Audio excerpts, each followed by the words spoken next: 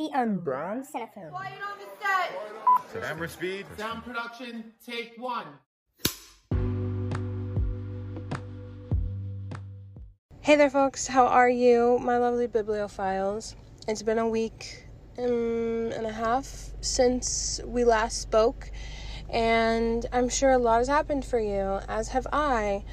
And so it's great to be back, great to be talking again, and I'm super excited to be talking about this week's book. But first, in book news, in the book world, what's been going on? What have you been reading? I've been reading My Best Friend's Exorcism by Grady Hendrix. Funny, because I'm literally talking about his book today. But anyways, that's besides the point. It's so good. It might be what I wanted out of this week's book, but we'll save that comment. I started reading it because I learned that the movie's coming out this month, at the end of this month, and I will be reviewing it for this podcast, but I want to do a mashup episode to compare the book to the movie. It is a movie, I think. He's also coming out with a series. So Grady Hendrix is just in his bag this year, and I'm so happy for him because he truly is a great author, and I think that he writes with great intentions. And so it's great to see all of these different adaptations coming out, rewarding him for his great authorship. So yeah, I guess we will just get right into it. That's a great segue, because this week's book that we are talking about is The Southern Book Club's Guide to Slaying Vampires. This is by Grady Hendrix, and it came out in the year 2020, I believe. And I read it actually a few months back. I want to say at the beginning of summer I read it, and so this is a long overdue episode on it. But I just felt like it fit right in with what Sunday's episode was about. And I just, keep the vampire thing going, right? First, before I get into the real spoilers, I just want to give a general sort of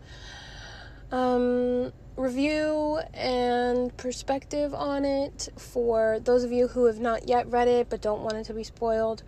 I'm not going to lie to you. There's not a lot to be spoiled about this book. It's similar to The Invitation, which I refer to a lot in the notes that I have here, just how similar this book and The Invitation are in terms of plot and narrative. But yeah, it's a vampire book. It's pretty self-explanatory. I was reading an interview with Grady Hendrix. It was an interview with NPR, and it was back in 2020 when the book was initially released. And they were just talking about, his inspiration and just kind of where he got the idea for certain aspects of the book. And this book deals a lot with gender roles, privilege, race, and familial structure. And they intersect a lot within this book, and so it was really interesting to see just the way that they play, how they play to the narrative and to the characters. So in this interview, Grady Hendrix was talking about how the Southern Book Club is kind of like an ode to My Best Friend's Exorcism. They take place in the same neighborhood. My Best Friend's Exorcism takes place in the 80s, whereas the Southern Book Club takes place in the 90s. I would say late 80s to early and mid 90s, because the way that the book is structured is you start off in like 1980 something, and then by the end of the book you're in like 1997. And so you see just kind of like all of this taking place over a large amount of time, quite honestly. But the fun thing about it is that both of these books take place in Grady Hendrix's hometown where he grew up in, Charleston, South Carolina. And so he draws inspiration from what he witnessed and encountered when he was growing up in the 90s in these neighborhoods. And for this book particularly, He drew a lot of inspiration from his own house, his own family, and his own experiences growing up. And for the ensemble characters that we have, their lives are set in the neighborhood where Grady Hendrix grew up, around the time that he graduated from high school. And it's the first time that he's had to run a book by his family before publication, because so many of their stories were intertwined throughout it. But Miss Mary in this book, which is the grandmother, she struggles with dementia, and she was very based off of his grandmother, not even loosely. From what I was reading, it's like she is his grandmother. This book has a very vivid feeling of familiarity. When I was reading it, I just kept thinking of all the vampire movies I've ever seen, but particularly Fright Night. And I'm so glad that NPR brought this up in their interview, because Fright Night, the movie, I'm pretty sure it came out in the 1980s. It has to do with this guy who moves into a neighborhood, and he seems to be nice. He helps out around the neighborhood, but the teenage boy has a suspicion about him, but none of the adults will listen to him. And so it's really up to the teenage boy to kind of save the day. But when NPR asked Grady Hendrix about this in particular, he said that it's not inspired by Fright Night. However, both that film and this book share the same allegory in terms of what you know and what you don't know about your neighbors. You can see your neighbors throughout the day smiling and acting friendly, but at night they pursue more sinister interests, and you never know, because it's behind closed doors, in the shadows, behind, windows and curtains. And I thought that was a pretty interesting point, especially because that message doesn't necessarily even just apply to the vampire in this story, but it also reflects onto each character. Each character has their own struggles at home, and what brings them all together is this book club that they have. And you have women from all different types of backgrounds, but also structures and expectations and lifestyles. And so they all come together for this book club, and they all kind of explore new things through each other in this book club. And that's one of the things that I really liked about this book, but I'll talk more in depth about it in a moment. Overall, I really did like this book, although I really wanted to like it better than the Final Girl Support Group. I think I hold that book so highly, and I can be honest and say that there's really nothing outstanding about it. It's not extraordinary in any way, but I like Grady Hendrix as an author, and I just love the subject of the book and the way that it's written. I wanted to like this book better because I love vampire fiction so much. I ranted and raved about vampires in my last episode. I literally bring up Twilight any opportunity that I see fit. So if you don't know this about me already, shame on you. But I thought that I really would like it so much more than I did. It was a fun read, and it was fun to see how this large group of women interacted with each other. Very similar to the Final Girl Support Group, where you have this large group of women and they all have their own different conflicts and troubles and things going on, but they have one commonality. And in the end, they all work together to solve the conflict of the narrative. And so it's so cool to see just the different kind of, the similarities within Grady Hendrix's books. I haven't read books from the same author very often. I think the last author that I probably read religiously was Sarah Dessen, but that was in middle school. But even with her, she uses the same town or the same kind of like area within her stories, and so there's kind of that familiarity as well. When they refer to a certain restaurant, it's like, oh, well, that restaurant was in this other book. When they refer to a certain high school, it's like, oh my gosh, this character went to this same high school, but of course it was, in a different time. So it's fun to just make those small little connections. And I'm seeing that more and more as I read more Grady Hendrix books. However, with this book, the main thing that I had trouble with was how it just had a very slow start, and it didn't really draw my attention until about the last 1/3 of the story. And there also just wasn't much of a twist to be like, oh my gosh, no, we thought this whole time and we were wrong. It wasn't anything like that. It was very straightforward. And similar to The Invitation, like I was talking about in Sunday's episode, that's how I felt with this one as well. So those were, that's why I didn't like it as much as I wanted to, but it was still a fun book to read, and I loved seeing Grady Hendrix's idea of a vampire, because the description is definitely not your conventional vampire. I'm very excited because this book is being turned into a limited series, I believe, on Amazon. So I'm glad that I watched it ahead of time. I didn't even know that it was in production because I was looking up interviews and just like different kind of information that I could gather on this book, and that's what came up, and I couldn't believe it. I was so excited. But they, according to what I read, which was last updated in I think June or July, they don't have a cast yet. So hopefully it all works out and we will be seeing it in the next year or two. Now, we're going to start getting into the spoilers. So if you have not yet read this book, now would be the time to click off. It's been great having you. And I hope to see you next episode. But get to reading this book. Once you have, come back. I'll be here waiting for you.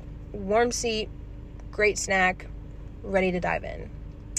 For all of those of you who don't care about being spoiled or have already read it or are just here to listen, it's great to have you still, and I'm very excited to take you on this journey. I sound like a retreat guide or something. In this book, there are a lot of themes that play at hand. I mentioned them a little bit before, but I can get into depth about them because we can spoil stuff. The narrative had this intersection of race, gender, and privilege throughout it, with the introduction of Black characters. Though they weren't a part of the main ensemble, they still played a major role into the story's development. You also had just the idea of gender, also gender roles, especially in terms of a familial structure. And then privilege, which also kind of plays into that race, but also plays into that gender. So it's, there's the intersection of privilege with both race and gender. And so that's one of the things that I really liked about this book. It also shows up in the Final Girl support group, and hearing Grady Hendrix just kind of talk about it in his NPR interview, you can tell that he wants to depict these things in terms of, like, as a way of educating and kind of shining a light on them. And I think it's really cool the way that he does that.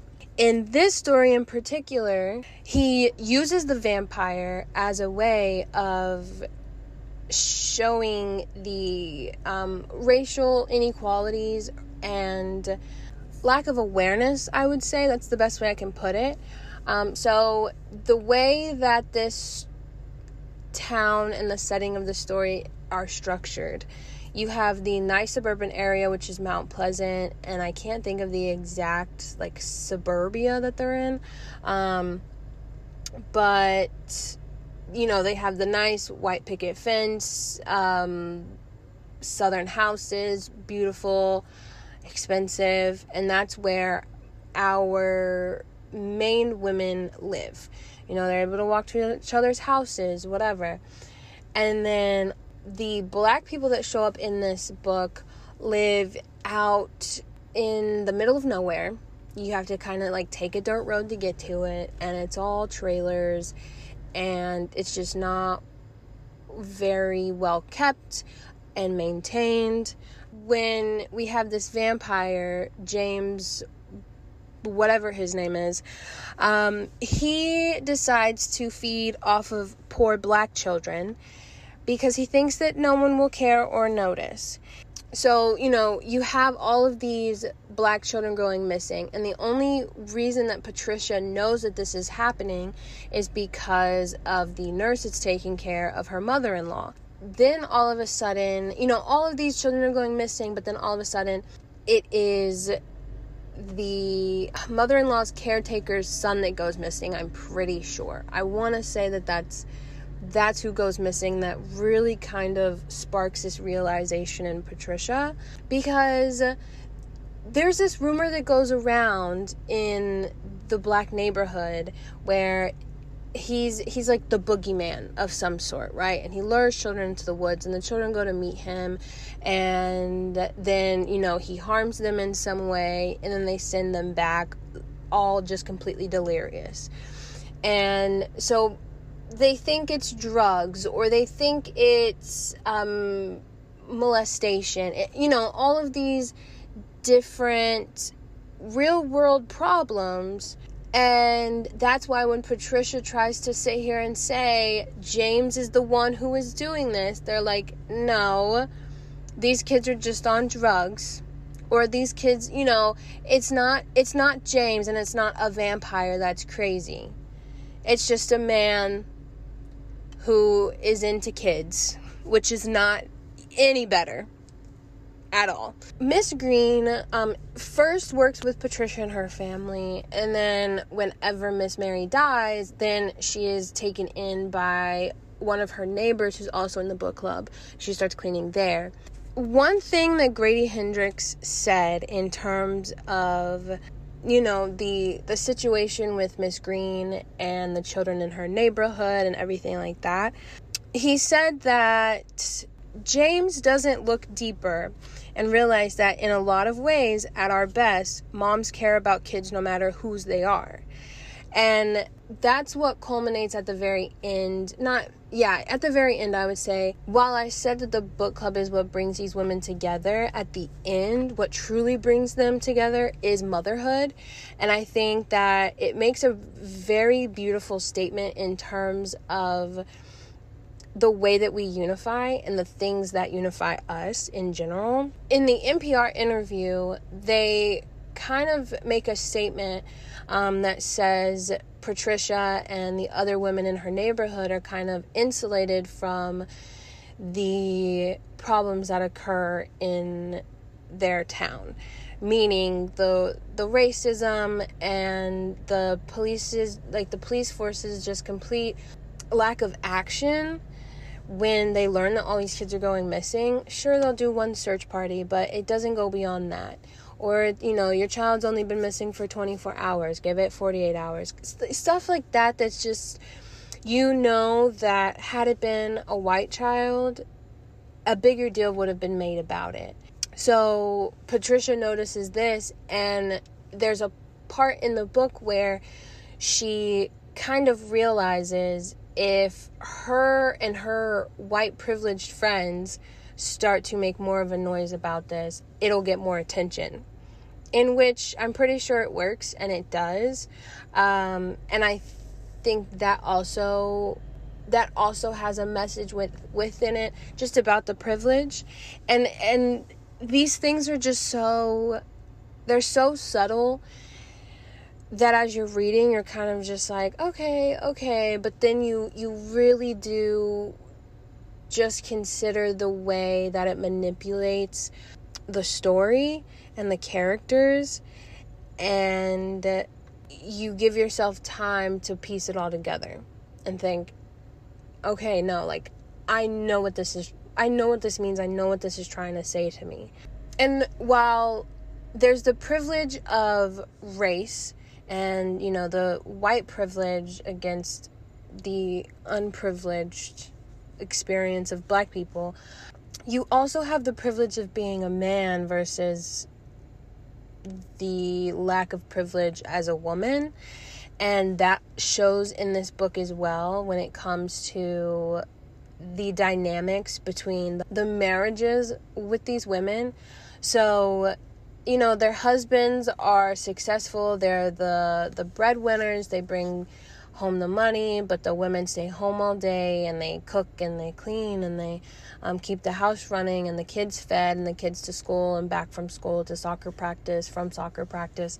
And then there's a certain point in the book, I'm pretty sure it's actually at the end maybe, where Patricia leaves her husband and tries to make it on her own, which eventually she does, but it doesn't leave out the details of her struggling to get on her own 2 feet at first. Now, I want to say that this part of the narrative was inspired by just the lack of privilege of being a woman before, what would you say, 2000? There was a point in time where women couldn't get credit cards. There was a point in time where women couldn't buy houses, have jobs, even wear pants. And so in this time when we're meeting Patricia and her family, it's not so much that they can't get all of these things, but it's just so much harder, especially when you don't have a college degree. And Grady Hendrix talks about this in the same interview where he explains, you know, when he was at a certain age, his parents got divorced, and because his mother didn't have a college degree, because at the time that she was growing up, her family didn't think that a woman needed to go to college, she struggled trying to make it on her own without that college degree. And that was taken and kind of infused into Patricia's character and her character development. And I think that there's so much cultural relevance in this story in terms of the 90s. Even in, you know, the same interview, he talks about how people like to think that nothing big happened in the 90s. You know, in the 80s, you had the war on drugs and you had certain, like, political movements and moments and just pop culture moments. But in the 90s, people just are kind of like, it was just the 90s. Among the pop culture moments of the 90s and the introduction of certain things that really made an impact on society as we know it, you still had the lasting effects of the previous decades. And so you see that with Patricia's character and her marriage and just the way that she's been living her life. The reason why all of this started was because she was bored. She was a bored housewife. And there was one review that I read where they talked about how it was just kind of like she was bored for no reason.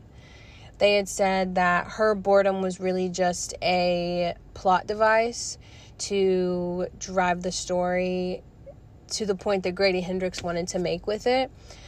But I feel like that is completely dismissing the context of gender roles and, you know, a woman's expectations in a marriage. It can be so easy to sit back, look at someone's life as a housewife and say, how could she be bored? How could she be upset? She gets her bills paid for her. All she has to do is this, all she has to do is that. She doesn't have to work, she just sits at home all day. Let's be real here. Let's be real, because it's just not, you can't simplify it that way. And even Grady Hendrix does a job of highlighting all of the things that stay-at-home moms did in the 90s. You know, he even explains that he wanted to write about how he went from knowing them as a kid, when they seemed like a bunch of lightweight nobodies, to how he got to know them as adults, when he learned that they had dealt with all the ugly and difficult stuff so the rest of us wouldn't have to deal with it. Us meaning him his siblings, his friends, everything like that. Housewives, I think the most important part of their role in a family and a household is curating a family-friendly environment.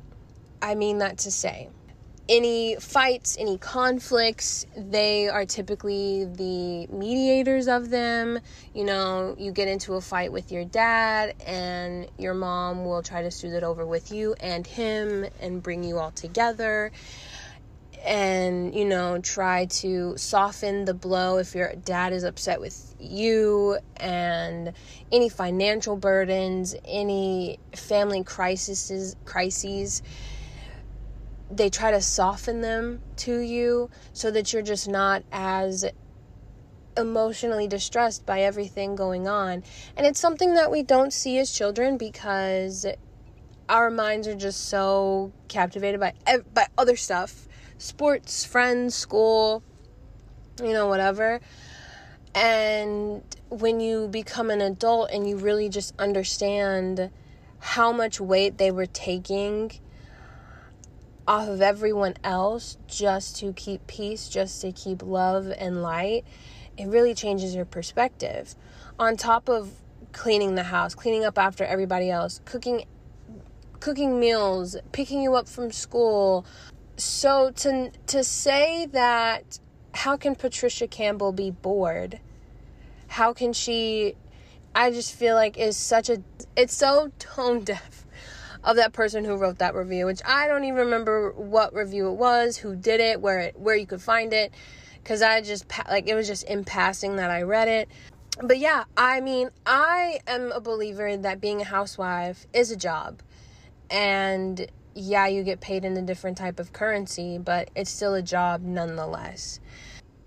I went on a little bit of a tangent, but we'll get back on topic because Patricia was getting bored of her everyday routine. And I think that a lot of us can relate to things just becoming mundane to where you're just kind of like, okay, I want to change. Most of the time, that's why people go on vacation, is because your daily routine is getting boring and you want more excitement. And I don't think that's shameful of anyone. However, when Patricia, and I think the very first kind of attempt of exploring excitement was introducing a new book to the book club, because they were reading classic books, right? Classic, I'm not going to say boring, but just kind of like books that you would read in high school for an assignment. They weren't reading things that they actually wanted, things that were actually exciting. And so Patricia introduced them to one book. I think it might have been a true crime book, because they read a lot of true crime books. When she first introduced it, it didn't get a good amount of praise. They lost some book club members, but I mean, hey, she was just curating the crowd. That's all. The exploration for excitement then got a little bit more extravagant in terms of she started noticing things about James that was just a little off, and she was trying to dig more into it and trying to, help Mrs. Green and the children going missing, and, trying to solve all these things while reading all these true crime books. And the other women in her neighborhood, a part of the book club, were just kind of like, I think these true crime books are getting to your head. You should just stick to your duties as a housewife. It's just so much simpler that way. And she's like, this is not what I wanted my life to be.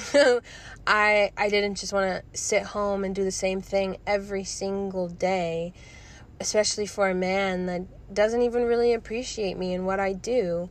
It's revealed that he's having affairs, but that it's been going on for a while, and she just kind of lets it slide because I think she realizes what all Carter does for her and her family, and she's just kind of like, it's something that I have to put up with so that I can get all of this, which is such an unfair way of looking at it. Speaking of Carter, yeah, if I were to ever see that man in the streets or in a boxing ring, I'm gonna have a go at him because he is the most disrespectful, distasteful, degrading, ugly character I've ever read. I'm not gonna say ever read, but he angered me because I think that he was just a great display of a terrible husband. Like, if you're taking a marriage class, right, and you're talking about what would make a good wife, what would make a good husband, what would make a bad wife, what would make a bad husband, Carter would be a perfect example for a bad husband. Because similar to that review I was just talking about, he sees Patricia's job, task as a housewife as lucky, as something to cherish, as something simple. You know, he thinks that he's truly putting in the hard work. He's truly carrying this family on his back. But is that really the truth? No. Are they pulling equal weights? Maybe.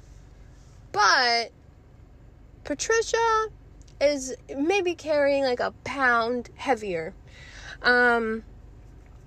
Especially after Miss Mary moves in and she like also has to take care of her to some extent. Yeah, no, Patricia got Carter beat, maybe by a landslide, but she still got him beat. But it's him thinking that he has the final say. It's his word over anybody else's. He doesn't listen to Patricia and her concerns. And his main motivation in this entire book, once he meets James, he only really cares about the monetary gain that he's getting from him. When Patricia's like, you know, I think James is doing this. I think James is a bad influence. I don't want James around the kids. Da-da-da-da-da-da. And he's like, look at all that he's done for us. First of all, he calls him Jim. I don't know how you get Jim from James, but it's the same as Richard and Dick. I don't get it. If there's one thing, it's that I'll never understand. It's that. But he's like, look at all that Jim has done for us. And she's like, I literally do not care. Our kids are in danger. I mean, this was before she found out what that sick bastard was doing to her daughter. But still, I'm pretty sure that's before that. I don't even think the husbands ever believe their wives in terms of James. I think that the wives just end up killing James and acting like he moved away and everybody just moved on. But the scene where all of the husbands sat their wives down together and lectured them like they were children, I wanted to scream. I was strangling the book. I was so upset because they were just treating them like they were so beneath them. Like maybe their lack of college education was just like, oh, what you're saying is nonsense because you don't have a college degree. You're just a stay-at-home wife. You need to just stick to cleaning the dishes. And it was just so, wow. I hated it. Which means Grady Hendrix did a great job. He did exactly what he needed to do. But I was just so angry. But when NPR asked him about his portrayal of men, because they said it almost seems like in this book they are almost no better than the evil itself, which is James. And he said his intention wasn't to portray the men as an equal to the evil, but more so to the patriarchy that men participate in, which is valid, sure. And I think that says a lot, especially when all of these men kind of acted the same, just in terms of none of them believed their wives. They just they went on their men trips and they hung out together and they drank together and they had affairs together and whatnot. But I also feel like that takes away individual responsibility of each man as well. Because, yeah, the patriarchy exists. It still exists to this day. If a man walks around acting a certain way towards women and is like, it's not my fault, it's the patriarchy. No, it's not. Like, you can't just be disrespectful to women, to your girlfriend, to your wife, and then blame it on the patriarchy. You know what I'm saying? And of course, the 90s. It was a different time. But I'm also sure there were men in the 90s who understood what the patriarchy was and made an effort to go against it. Just like there are today. Probably fewer of them then, but still, the chance is there. There are a lot more points that can be made about the way that Grady Hendrix uses race, gender, and privilege throughout this book, because there are so many great moments and conversations and context that is used in this book. But to save time, I'm not going to go through all of them. Of course, if you've already read it, then you know what those moments are. They were great moments. Now, moving on to my next like, which I only did 3 just because I felt like I had a lot to talk about and I didn't want to drag this out. So there's only 3. This, similar to The Invitation, did not romanticize vampires at all. If anything, it was actually the absolute opposite. With The Invitation, they romanticized the male character before he was a vampire. Once he revealed himself as a vampire, then you're like, oh, okay. And then he's all of a sudden this evil person. But before that, as he's luring her in, he's just a normal person. And he, it's a romantic relationship between them. Had me blushed in the movie theater. But with this book, there is absolutely no romanticization. Any moment that was charismatic of James, from Patricia's point of view, it had to be at the very beginning, and it didn't last long, because I know that even if she wasn't super suspicious of James, there was still just something off about him, and she wasn't welcoming him with open arms immediately, especially after she went over to his house and saw the way that he was and everything like that. I thought that it was going to go in the direction of they were going to have an affair and then she's going to learn that he was a vampire. And so you would still have that romanticization aspect to it. But that didn't even happen until later in the book. At the very end, their plan of murdering him was to seduce him first, which is smart, using the patriarchy in your favor. Good for you. But there was no moment of this man is good, he's great, no. When you first meet him, he's sickly. And then after that, he's still just kind of this mysterious person with signs pointing to him as being a root cause for all these kids disappearing. And then the more that he grows suspicious of Patricia, who is suspicious of him, then he reveals more of that vampire character, the evil in him. And he threatens her and he blackmails her. And they made him even more into a villain by making him out to have modern day evil characteristics. And I say that to mean he was racist and he was a pedophile. Those are the 2 worst things you could be in this day and age, I must say. Honestly, yeah, I'm not gonna redact that. He was feeding off of black children because he didn't think people would care. And then he started seducing and feeding off of Patricia's teenage daughter. First of all, he watched her grow up from a certain point. He was in their lives for somewhere between 2 and 4 years. So you watched this child grow from one age to the next, and now you're naked in her bed. That's weird. That is weird. Even if you weren't a vampire, you would still be weird, and you would still deserve what you got. So, yeah.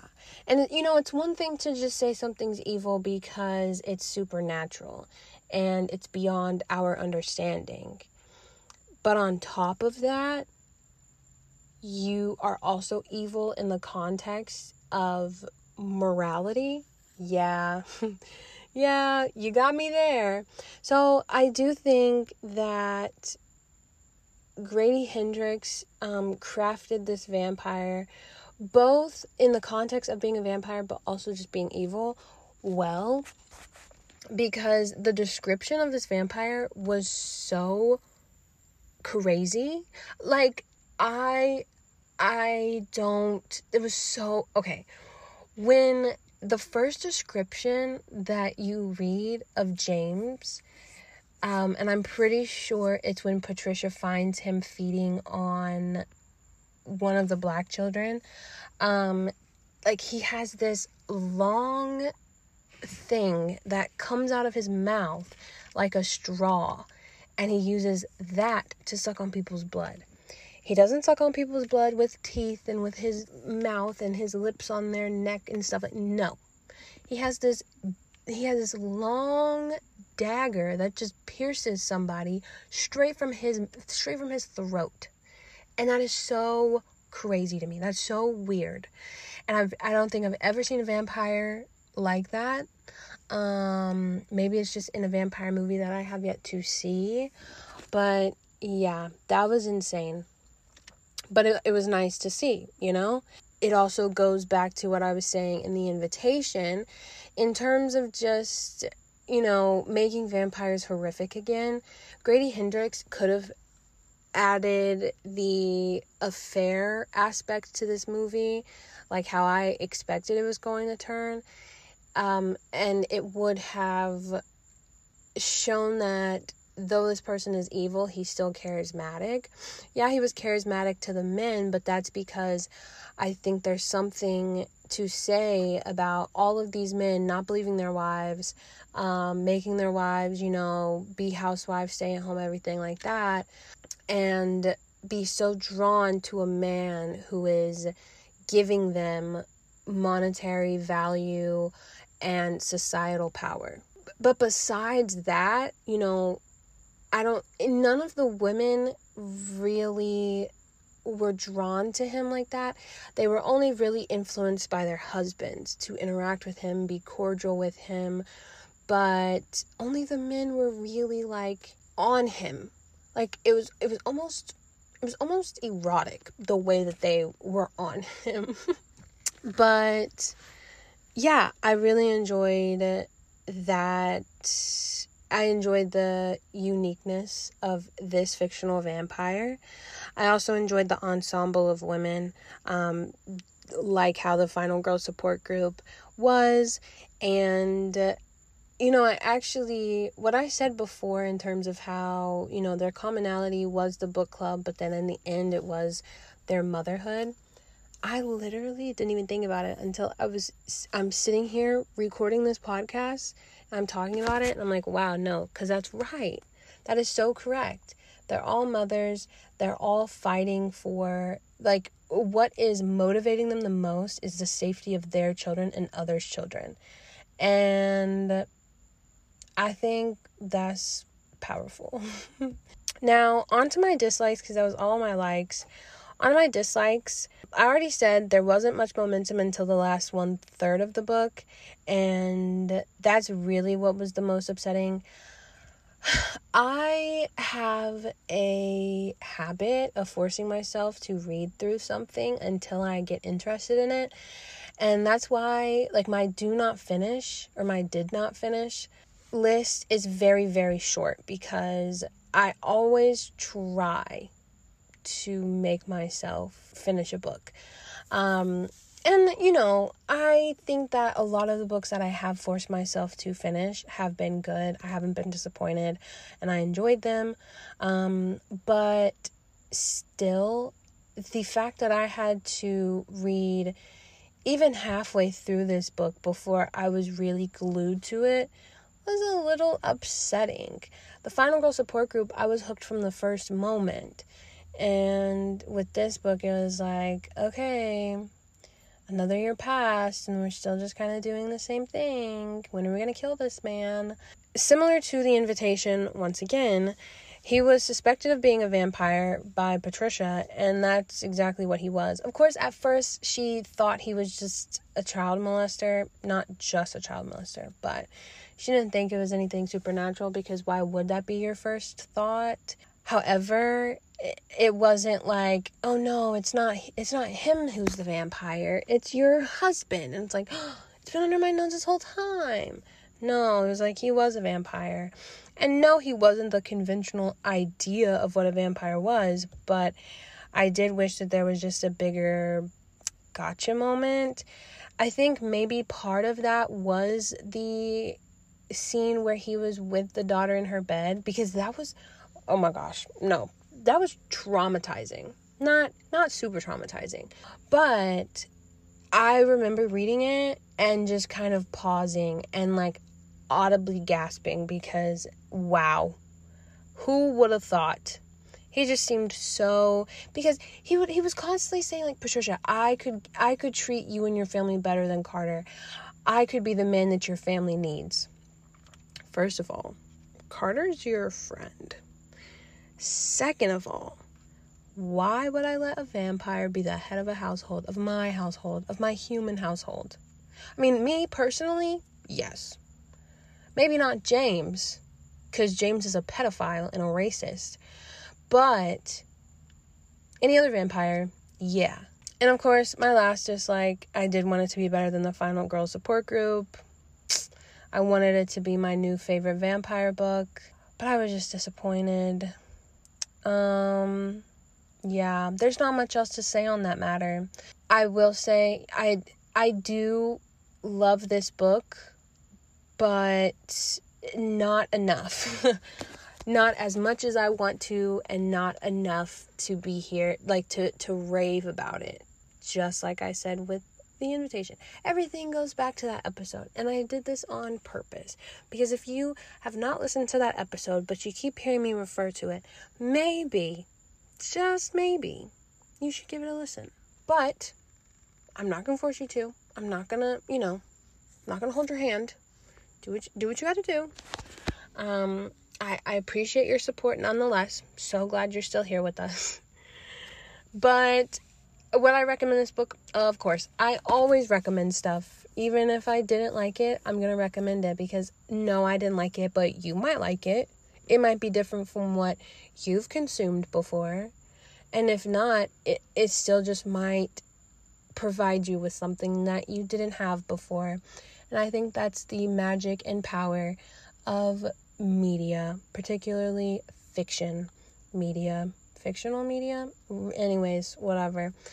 On Goodreads, I rated this book a 4 out of 5 stars on Goodreads, which you can click in the show notes and see my profile and all of my reviews. I very much hope that you do decide to pick this book up, whether you rent it from the library so you don't have to spend money on it, or you do buy it because you just love collecting books like me, but also support your local libraries. Come on. However you do choose to read this book and where you get it from, I do hope that you enjoy it to some degree, and I very much appreciate you all for sticking around, listening to this episode, and trusting me with these reviews, because it does say something. I see when people listen to my episodes, and I'm very, very appreciative of you all. So, thank you for your continuing support and trust. I can't say what the next book is that I'll be reviewing. It probably will be My Best Friend's Exorcism, but I can't say that for sure. However, you can stay up to date on my Instagram at the Unbound Cinefem Pod, on Twitter at Unbound Cinefem, and then of course my Goodreads is at Avery COF. Make sure that you follow me, stay updated. If you could, definitely leave a review for my podcast. It would mean a lot. Just even if you click the little stars and rated it, it would mean so much, because I definitely want to know if you enjoy this podcast. And of course, you can always contact me on my social medias to give suggestions. Let me know what you like about the show, even what you don't like, because I want to be better and I want to reach larger audiences and really grow this community. So yeah, anyways, thank you for tuning in, and I hope to catch you next episode.